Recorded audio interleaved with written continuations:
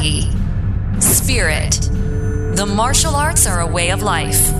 Attack Life, Not Others is an insight into that life with Tim Hoover and Steve Mittman. As a reminder for those listening, and maybe this is your first time tuning in, our show is about the mind, the body, and the spirit. Attack life, not others. The way we see to attack life is by enhancing, strengthening those three components that we believe are each made up of: mind, body, and spirit.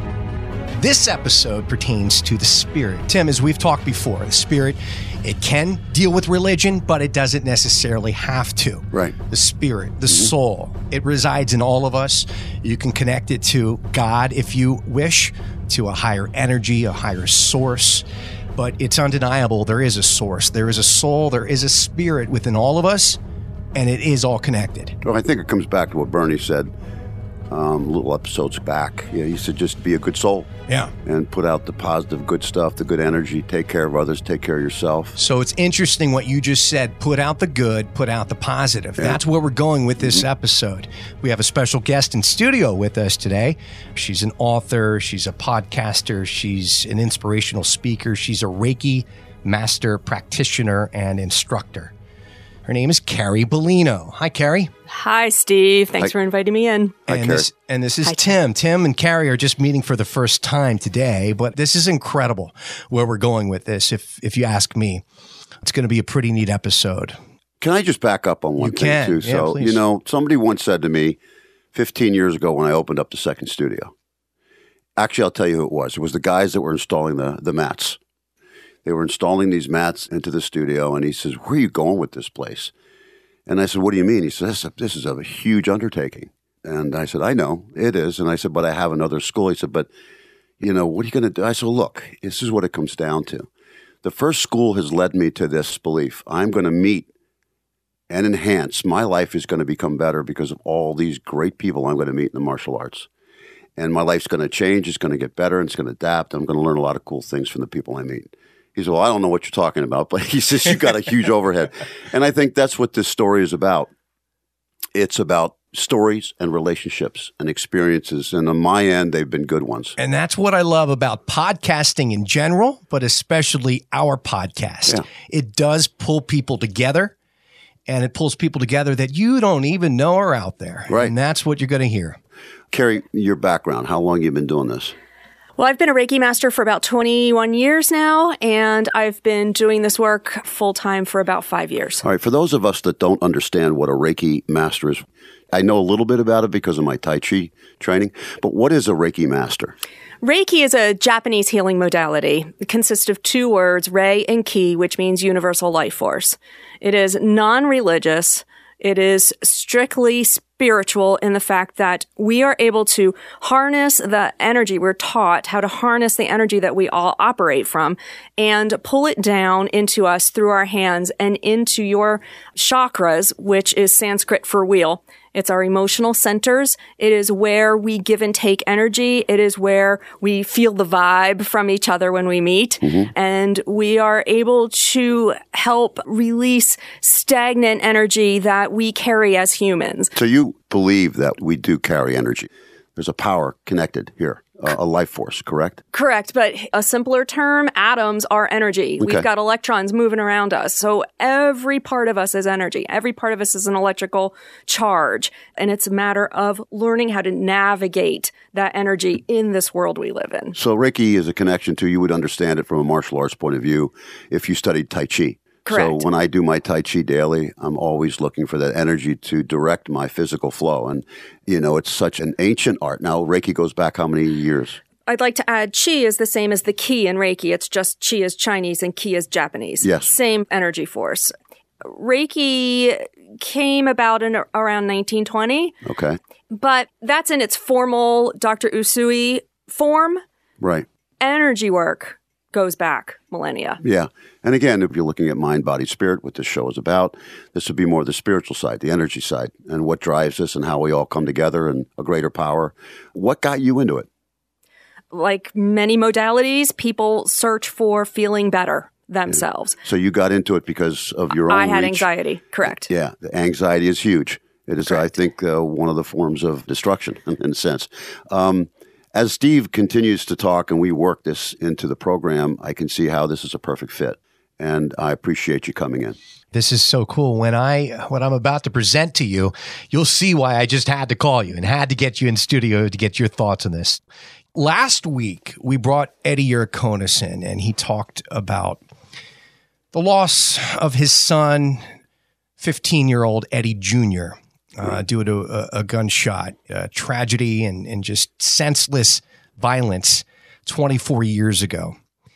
For 15 years, you put on a breakathon, you raised money, but it wasn't necessarily about the money. We needed to do something with that energy and refocus it into something good and positive instead of dealing with the negative. Right. So maybe you could help me with this a little bit, but you and I, we weren't even sure if we should ask Eddie in to be a guest on our show because... Well, here's what it is. And I thought a lot about what you said. There's never a roadmap when this stuff happens. There's never a roadmap. I mean, a lot of people who go into business and build a house, they think it out. There's never, when this something like this violent tragedy that steps into your life, there's no roadmap. And again, this is why I believe that my creator sent me a message to move on this instinctively. I just did it with no roadmap. And we made good things happen out of a very, very bad situation. So when this came to me, again, there was no roadmap. It was just there. And I felt very sensitive about bringing it back up again. And then we both prayed upon it. I did. Should we be doing this? Yeah. And I called Eddie and I asked him and he said, absolutely. He says, what do you think we did so many times in that gymnasium over and over and over? We stood up and talked about it. Sent a message out that conquer the rage, fight the rage, do something about it. And so he says, I'm there. And I remember the day, last week when he did it, he was up, he was positive, and I felt so good. Because at the end of the day, I thought, you know what? It's a good thing. It's a good thing. So the last two episodes talked about that. If you haven't listened to them yet, make sure to do so. That will even further explain and show you the wonder of the universe and how things work on today's episode. But we were prepared to pivot, talk about other topics. We weren't going to talk about it again this week. However, someone or something had something else in mind because we said if we can help even one person, then we did our job. Maybe one person out there dealing with a hardship or dealing with a tragedy and they don't know what to do. Maybe we could help that one person. Right. Or maybe somebody that's about to do something tragic, such as hurt other people. They're right on that cusp and we could maybe put some sense into their mind by showing you that it's not the way to go. You need to attack life and not others. Well, then I get this email. We release a new podcast episode every Thursday, as you know. Friday morning, I got an email. Let me read this email. Hello, my name is Anthony, and I'm hoping this message can be given to Mr. Urakonis. Today, my wife sent me a trailer for a movie adaptation of the book's Scary Stories to Tell in the Dark. It says we love scary movies. I did not recognize the title, so I Googled it and immediately recognized the illustrations for the original book, which I had not seen in over 2 decades. The reason they looked familiar is because when I was a young child in grade school, maybe first grade, and it says, quote, big kid, who was probably in about 8th grade at the time, used to read me stories from that book, Scary Stories to Tell in the Dark, in the morning on the long bus ride to school. Now, sometimes this big kid would also swap snacks with me. I really looked forward to taking the bus every morning to swap snacks and have stories read to me by the cool big kid who I treated as sort of a big brother. As you may have guessed, that kind, protective big kid was Eddie. After all of these years, I remember where I was when my mom told me what had happened. But even more so, I remember the kindness and friendship that Eddie gave to me, just some little kid on the bus with him while we rode to school every day.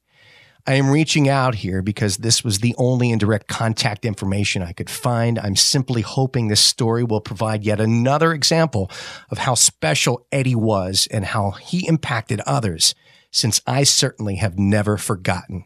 Thank you. So that's about Eddie Jr., who we lost 24 years ago. Yeah, but what it does is, I know you sent that to Big Ed, and I think he also sent it to his daughter. Yeah. And it made them extremely happy. It did. And when I read this, I mean, I got tears. Yeah. I got goosebumps.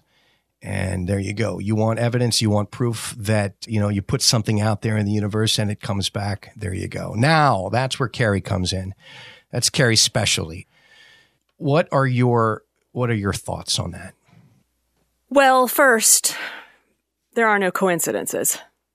So let's start at the very beginning of your story, which is there's no coincidence that his wife found this trailer for this movie that led to the book. I hope I did a good enough job of explaining. You realize the podcast came out last Thursday, and 24 years later, they decided to make this book into a movie. Correct. And the next morning after the podcast episode was released talking about Eddie, he found that. Right.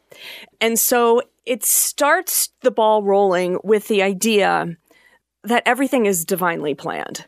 Each one of our souls has a plan, and sometimes we make it up as we go along, and sometimes some of it comes with us.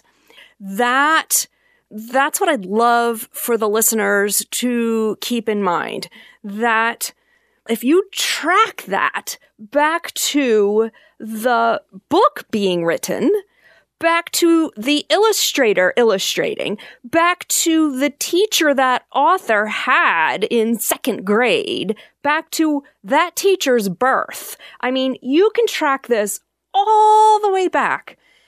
And it just goes to show that everything is divinely planned by us. And we are co-creating this together. So it's interesting you say by us. And you chose not, even though we, Tim, myself, you, we all believe in God, you didn't say God. Correct. Explain that. What do you mean by us? My belief and understanding in working with all of these energies is that God created us to navigate this plane. He is there to assist us. He is there to help us. He is there to guide us. She is there to lean on. But ultimately, the creation, the co-creation, is for us to figure out together. And I believe we've evolved. It's so funny because I have to tell you that I just left. My prior appointment was with my sisters. I have two sisters, Sharon and Cindy. And we sat down, and we always meet once a month for breakfast. Now, my sister Sharon is a believer, believes in God, creation. My sister Cindy is not. And I had this 10-minute conversation where we kind of, volleyed back and forth between why she doesn't and why I do. And at the end of the day, evil comes in a lot of ways, a lot of patterns, sometimes very disguised. One of, I think, evil's most powerful ways is anxiety. Anxiety creates anger. Anxiety creates evil in us all. And we do things under anxiety and stress that we normally wouldn't do if we were peaceful. So I find peaceful in prayer. I find peaceful in believing. As you said, he's with us. Now that then transfers for me to be able to bring it out to other people and set it out to go, and extend it rather than retract it and recoil. But it's just kind of ironic because we had the same conversation 10 minutes ago with my sisters. So she says, explain this to me. Make this make sense. And you really can't. And if it turns into an argument, which it didn't, then it goes nowhere. But it's just something you have to feel. And you have to believe and you have to search for and seek every day of your life. But that's a very good statement. And the way you say it, it makes it very understandable. So this whole thing, how it unfolded, we were just the pawns. We actively put it in motion. But like you said, there's something larger that made this all happen. But when you think about the people that this affected, Eddie was at a loss for words. Eddie Sr., Eddie's dad, of course. When he was a little lost for words, it just made his day. It made his week. It probably made his month, if not longer. Sure. Absolutely. Nikki, Eddie Jr.'s sister, when I shared this story with her, she told me 5 different ways, 5 different times. Thank you so much for sharing that. She Never heard that story before. And then I saw that she posted on Facebook as well that she's just on cloud nine. She's having a wonderful few days that basically because of that story that was shared with her. This gentleman, Anthony, for him to take the time to send this email, he went back thinking about bus trips to school and the good time with Eddie Jr. And then I just find it crazy that 24 years later, to the day, that he comes across that movie, he does a Google search, and he found our podcast. Mm-hmm. And he heard us talking about Eddie Iraconis Jr. I'd like to offer, if you don't mind. Please. The transformation of the word pawn. Because you co-created that, Steve. Tim, you co-created it. All of you involved in those lives chose to co-create the situations. None of that is accidental. And when you use the word pawn, it implies manipulation. Mm. And I want you to take back your power and understanding that you co-created this entire experience with each other.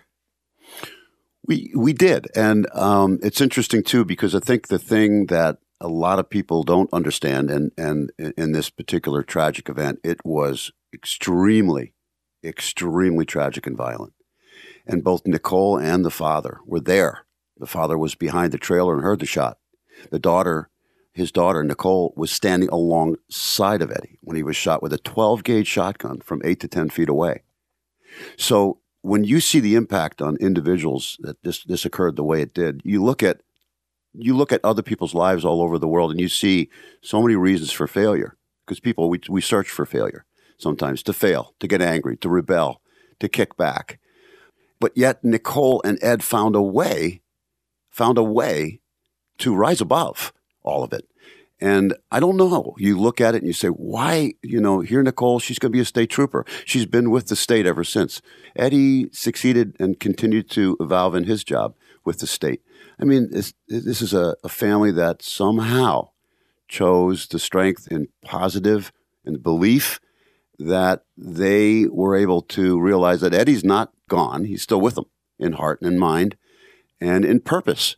And that's, I think, one of the reasons why we do this show is for purpose and depth, not just to talk and hear ourselves talk, but to have some depth in what we're doing here. That's why Steve brought you in here today. And you do have depth and purpose in your voice and in your language and in your emotions, even the way you move, watching you move. You believe in what you're saying, and that's tremendous.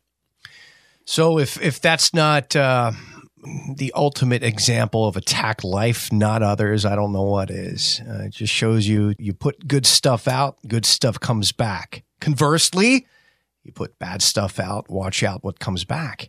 So wouldn't it just be a greater world if we just put more good out, every one of us?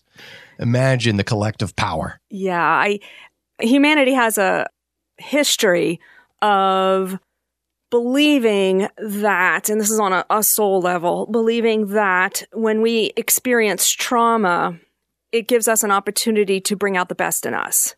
That's why we continuously engage in trauma, because it brings out the best of us. I mean, you think about the tornado hitting.